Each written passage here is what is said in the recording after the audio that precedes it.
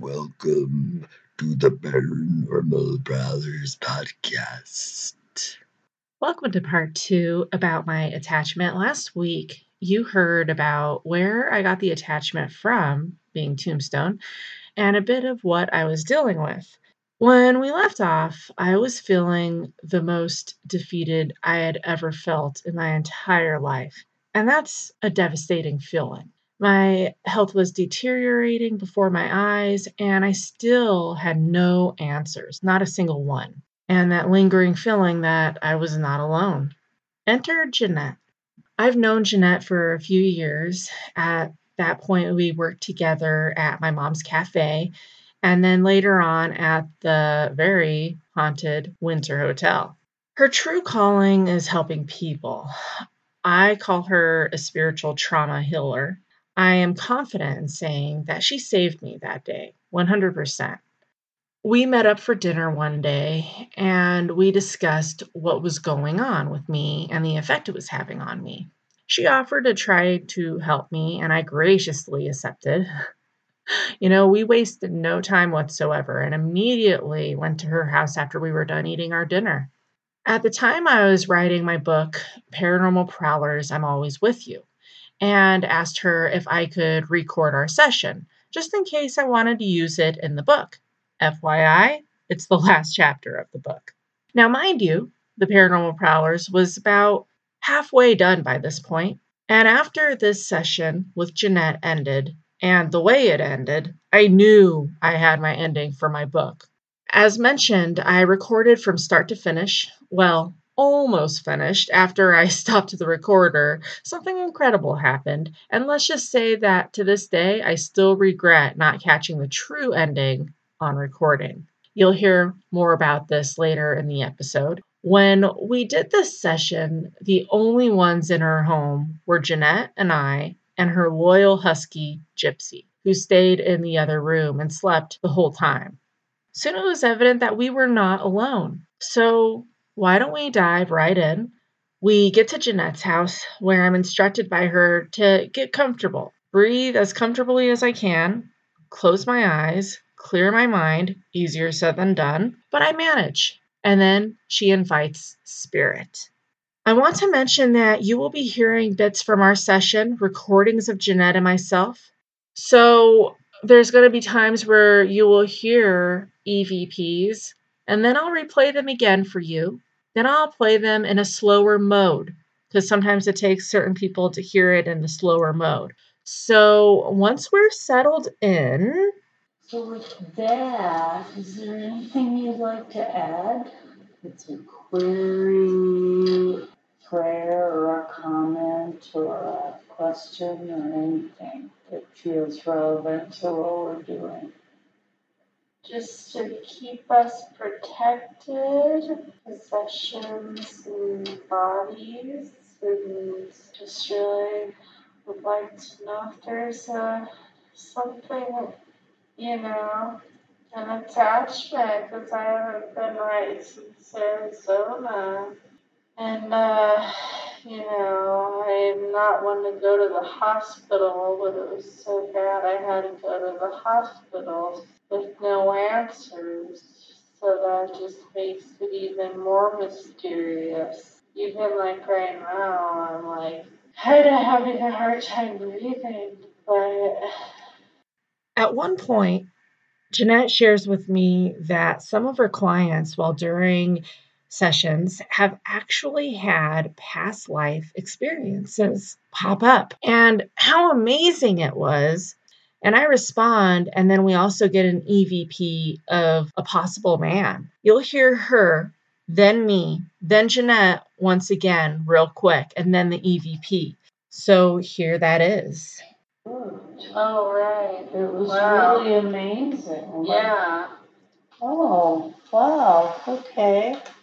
Yeah. Wow. Okay, so don't know if you were able to hear that okay or not. Let me play that again.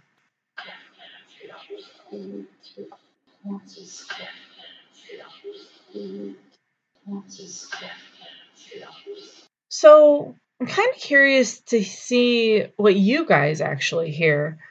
Am I tripping, or does it sound like this voice is whispering dead man feels? So, dead man feels. One more time.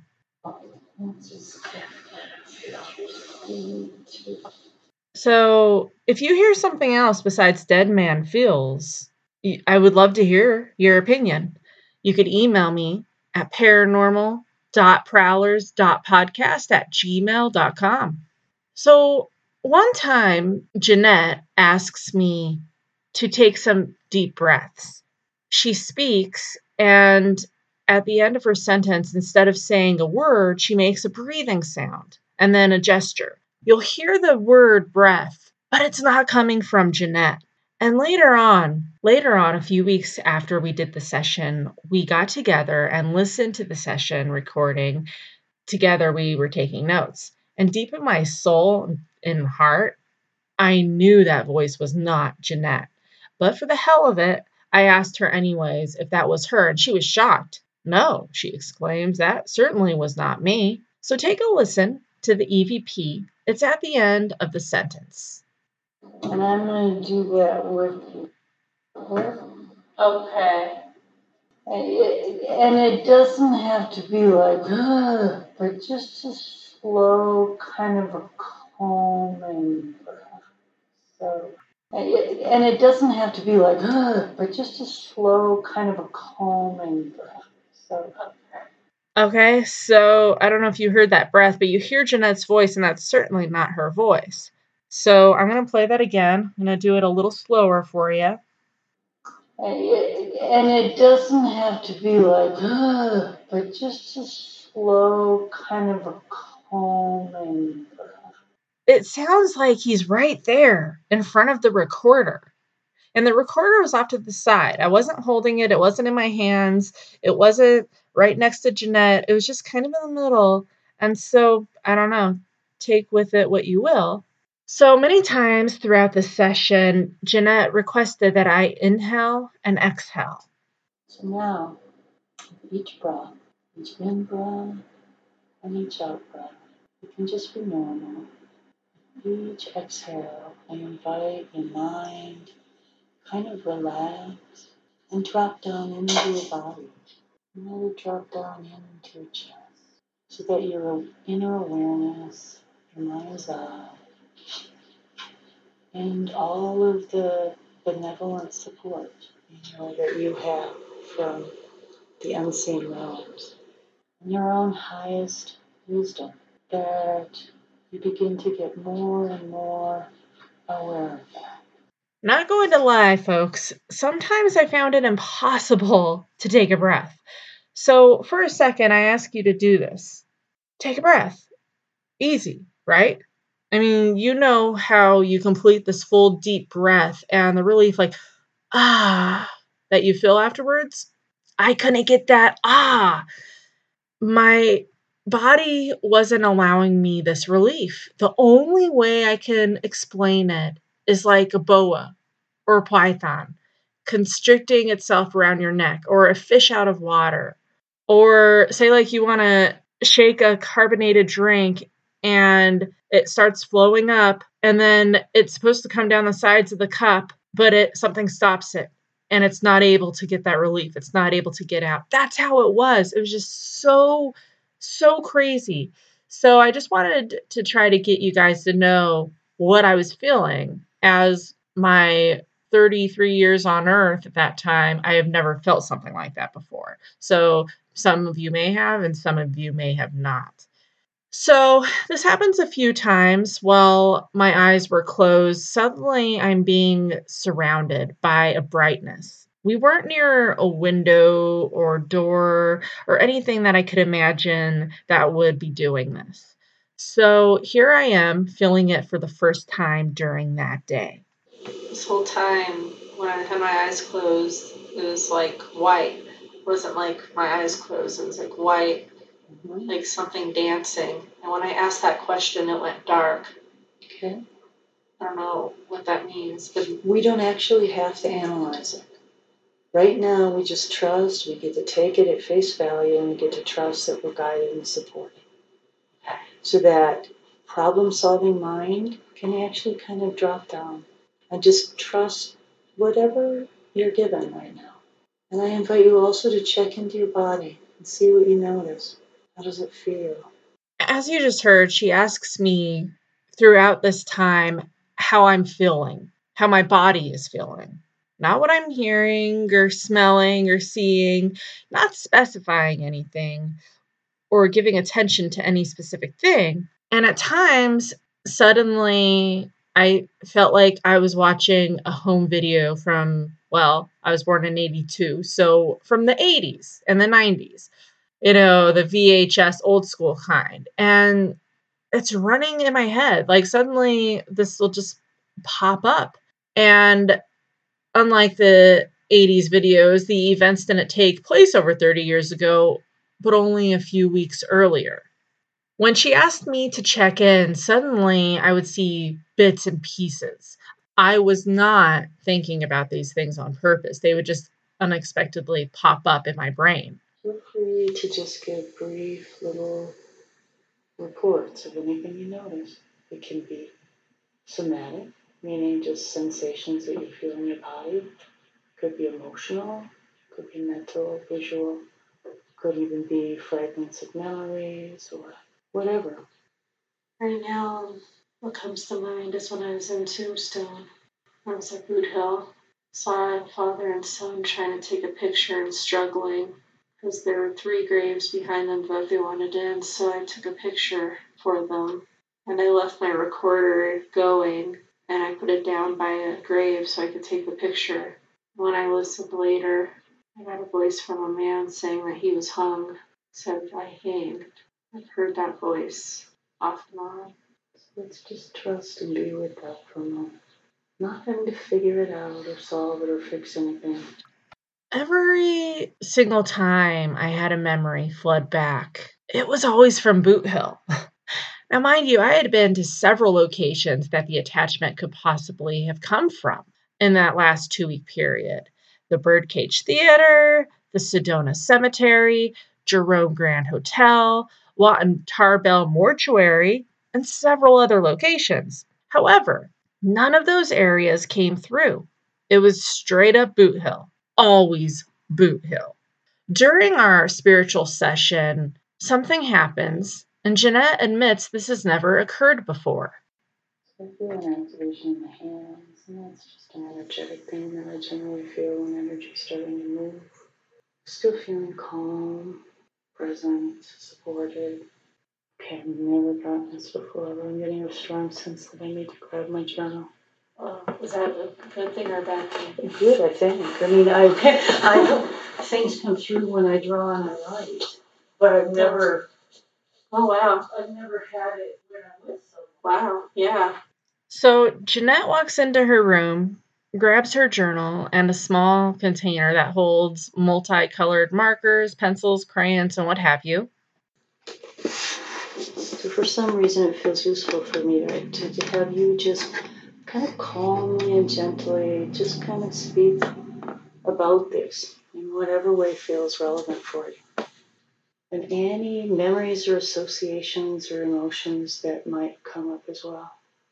Letting the mind kind of keep dropping in a deeper state. Well, ever since this has happened, I have been more aware. I've always known that there's a possibility of attachment, but I've always kind of felt like I'm jinxing myself when I would say I've never had an attachment. And I've said that a lot. I've never been one to provoke because I know that is one way you could get unwelcomed visitors, At Boot Hill, there were 5 men who robbed banks and killed people in Bisbee. And they were murdering 5, and they were all hung legally.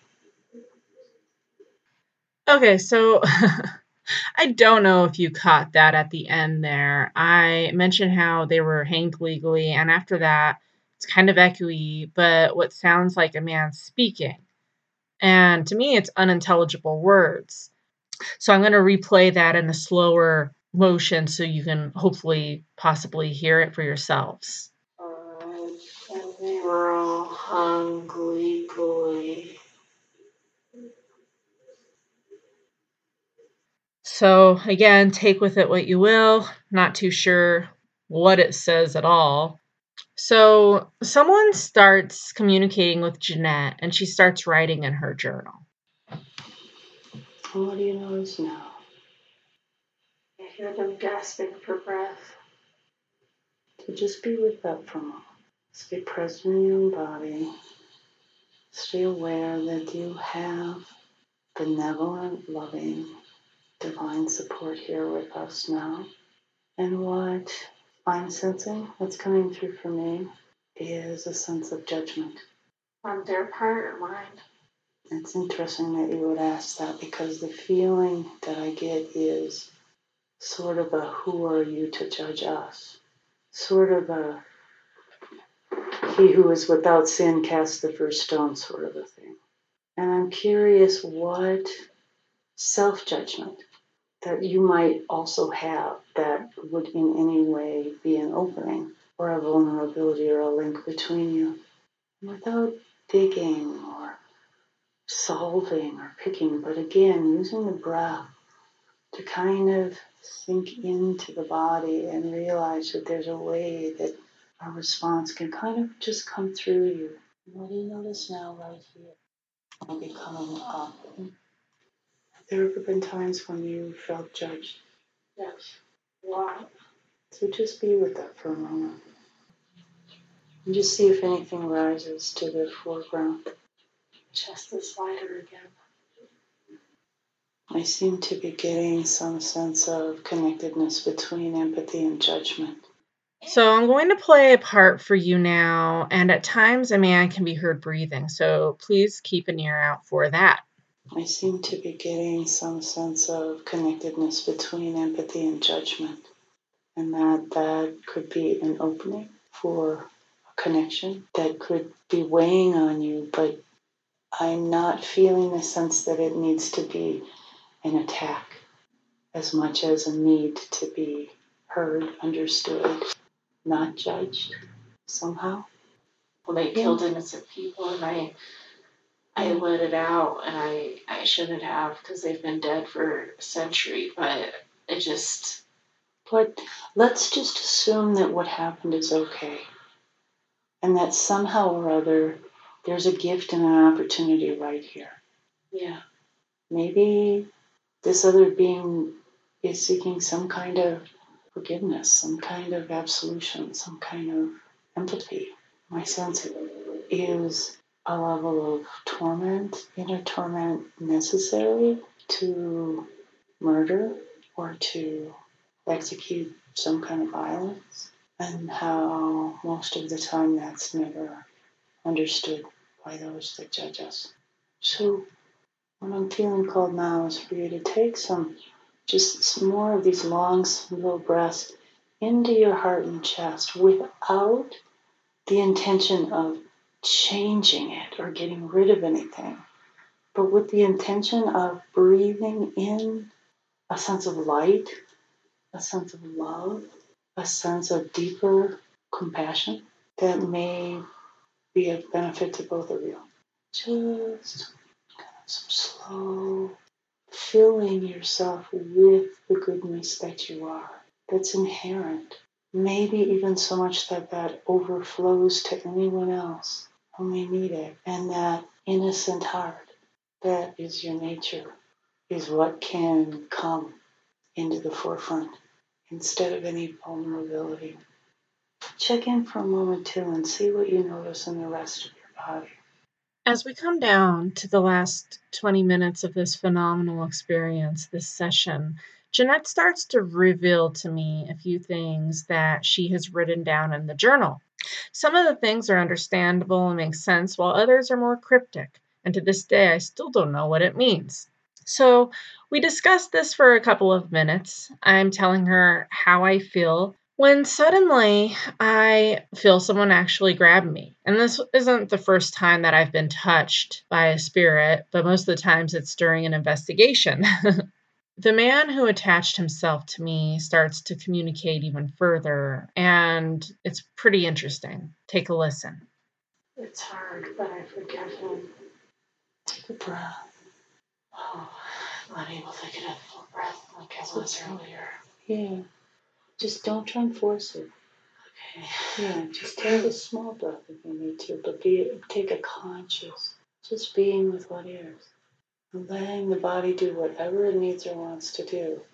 So part of what I seem to be called to do is to help find what is within you that would be a connection or a resonance with some other being.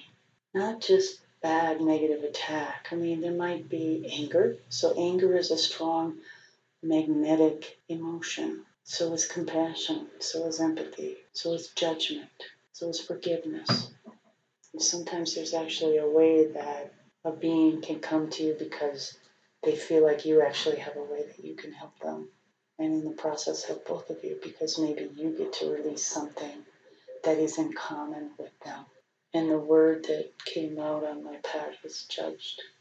The other thing that came through, don't think this. If anything direct comes from it, a heart that turned into a balloon that turned into a mouse head, don't think it. Just let it because it could mean nothing. So what do you notice in the body now? Lightness in my chest again. Able to take a deep breath. It's like light. Yeah. So using your breath, not to force it or to change it, but just to kind of support it. Just gentle, calm breath. The words that feel the most relevant for this that we've kind of moved through are judged and forgiven. Judged and forgiven. You got forgiven, huh? Yeah. In whatever way it's relevant for both of you. And staying aware just of what's happening in your body. So I heard inside my mind the word thank you. So what do you notice now if you're checking your body? Still light up here. From time to time, if your eyes are closed and something like, I kind of have that. Just did another deep breath, which is nice. It's been so long since my chest has been like this, but it feels a little more free. It feels like somebody just grabbed me right here. Right here on my arm, on my left arm. Not mean, but just like an awareness thing, like. I have the sense I'm getting is one is leaving the game. Like the gang of five? Yeah. Okay, now I'm feeling some teary emotion that you actually helped one of them leave. God, I wish I knew their name. I wish I knew which one. The sense that things are not always as they seem, and when we jump to conclusions, sometimes we don't. We aren't able to perceive that something else might also be going on. So the words that just came into my mind now are falsely accused. Really? I'm not even getting the sense of not that one didn't do anything wrong, but not knowing the whole picture. Wow. But also again, I keep feeling this sense of connection, like a link between you being able to comprehend how it feels to be falsely accused, judged. So some kind of empathic connection. So Jeanette then requests that I actually say thank you to this mysterious soul who has stayed with me for a month. And it takes me a moment or two to find and gather my words. I don't know if hearing some of the session does justice, you guys, but being there, experiencing it, and living it, it was so unreal. And of course, so much more happened. I'm just sharing kind of bits and pieces with you guys. It's just, I can't find the words to describe it. And a request that you could somehow within you extend a thank you. I'm not even sure who it's directed at, but I trust you to know who or what that might be about. Thank you to the man who actually attached me for opening my eyes and being more aware. And hopefully I will, a lesson not to be so judging. So sometimes I do it when I don't even know I'm doing it. So I think that's an important lesson from beyond the grave that was taught to me without me even knowing it till just now. It was a painful lesson. I was having a heart attack. Is there any way that his experience helps you healing any of your own feelings of judgment that you felt subjected to? I don't know. Yeah, you don't need to think hard about it. I've been such a tortured soul myself. It sounds like he was a tortured soul as well. Yeah, like that's some kind of a link that allowed the opening, that connected you. Again, I felt this sense of thank you coming. I felt a flutter like right here. Mm-hmm. I just kind of felt the words ready to go. Can you tell him goodbye? I hope that you are at peace now, and I forgive you, and I will always remember this experience that I had with you. And I hope you leave not a tortured soul, and leave a better person, and go somewhere now where you won't be judged, and be at peace. And maybe some night you could visit me in my dream and tell me your name. And then whenever I go back to Tombstone, because I know I'll be back, I'll put a flower on your grave. Even if it's just initials or something. So, goodbye. I'm feeling a sense of gratitude here. And I'm feeling a sense of departure. I don't know if he can grant your request, but I know that he's grateful. I more feel emotion and energy. And that somehow or other, this was a chance meeting that benefited both of you. We continue on for several minutes, and then we stop. And earlier I mentioned that I stopped a bit too early. After the session, I looked through my pictures from my day in Tombstone, and as she looks at a picture that I'm showing her, Jeanette's face goes emotionless. She turns pale. Then, like a state of shock on her face. And it's like she's looking past me. And it's to the point where I feel like there might be something behind me. So I even turn around to look to see what she's staring at, expecting to see kind of like an apparition or something. And there's nothing there. She explains to me what happened. So looking at the picture of the tombstone, I had to write judged in the crayon colored red. I intuitively always just let myself pick up whatever I'm supposed to use. And as I look at the tombstone, the second name is Red Sample. So again, this probably doesn't do justice, but it was a fantastic session. When I went to Jeanette's that day, I felt defeated, sick, just disgusting. I just didn't feel like myself. And when I left, I was able to breathe again. I felt relief and happiness, and just like a heavy weight was lifted off my shoulders. I felt like I was on top of the world again. So before I end today's episode, I did want to actually talk just a few minutes about Red Sample, the crime, and the capture, and the victims. It's remarkable, attaching to me and tormenting me for several weeks. I was kind of forced to learn more about him. December 8th, 1883 was just any regular day in Bisbee, Arizona, until 5 outlaw cowboys stormed into a general store with intentions of robbing it. And it ended with the lives of 4 people being gone forever. Now, I don't think they were planning on killing anybody that day. I think they were just wanting money. But 4 people died, including one of them being a pregnant woman, making the death toll 5. Now, they are considered and called the Bisbee Five, but in fact, there were 6 men. The Bisbee Five contains Dan Dowd, Red Sample, Tex Howard, Bill Delaney, and Dan Kelly. They were the very first criminals to ever be legally hanged in Tombstone, believe it or not. The 6th man involved in this massacre/robbery was the mastermind, John Heath. For some reason, the Bisbee Five were convicted and sent to the gallows, and John Heath, the mastermind, was sent to life in prison. Well, the townspeople, understandably so, didn't think that was okay. So they actually brought it upon themselves to break him out of the jail and hang him like the rest of them, and rightfully so. So on February 22nd, 1884, about a month before the other men were to be hanged, the townspeople broke John Heath out of jail and hanged him in the middle of town. The victims. J.C. Tapinet was leaving the Bon Ton Saloon, which was the neighboring business of the general store that they were robbing. The robbers standing guard outside tried to force him back into the saloon, but J.C. unfortunately refused. Faced with Winchester repeating rifles, he was shot in the head. Deputy Sheriff Tom Smith was enjoying a nice dinner at the Bisbee house with his wife across the street from where the robbery was, and now shooting was taking place. He ran towards them, and the robbers demanded he go back into the restaurant. Deputy Sheriff Smith refused as well, yelling at the robbers/murderers, "I am an officer of the law."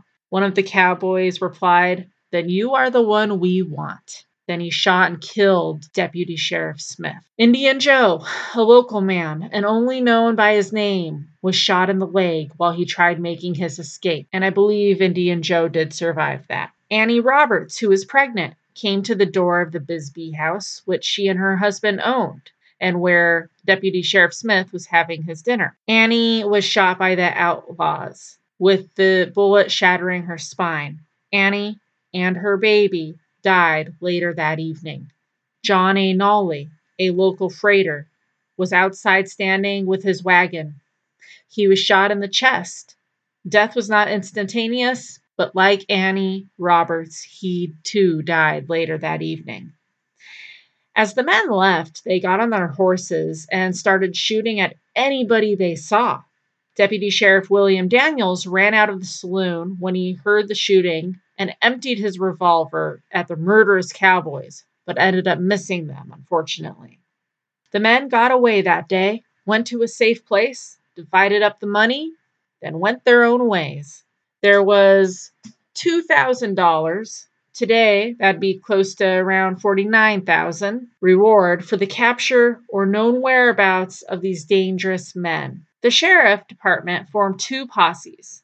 The first posse quickly left after the bloody incident took place. Unbeknownst to the sheriff's department or the townspeople, one of the men in that first posse was none other than the mastermind of the crime itself, John Heath. Sheriff Deputy William Daniels, who tried shooting at them as they made their getaway, made up the second posse. They left at daybreak and quickly caught up with John Heath's posse. While in the middle of searching for the cowboys, Heath noticed prints in the sand. 2 sets going one way and 3 sets going the other. He brought this to Sheriff Deputy Daniels' attention, but he did not believe the mastermind Heath. Finally, when Heath was tried for his part in the massacre, Deputy Daniels accused John Heath of trying to mislead the posse. Because Tex Howard was the only man who neglected to wear a mask disguise, he was very quickly identified as one of the robbers. Upon further investigation, they were able to name the other 4 men involved. Let's talk about apprehension, shall we? Daniel York Kelly was caught somewhere near Deming, New Mexico. Tex Howard and Red Sample made the most fatal mistake of their lives. Next to the massacre, of course, by returning to their old haunt in Clifton, Arizona. While in Clifton, they went to visit a bartender friend of theirs who in return called the authorities after they left. A posse was formed, and within a couple of days, Tex Howard and Red Sample were captured. Dan Dowd was captured by Deputy Daniels across the international border in Corralitos, Sonora, in Mexico. William Delaney was also captured by Deputy Daniels with the help of Deputy Sheriff Robert Hatch in the town of Minas Prietas, Sonora, in Mexico. I'm sorry if I'm saying these names wrong. Where he was being held after being involved in a brawl with a local miner. John Heath was right about those 2 sets of prints in the dirt.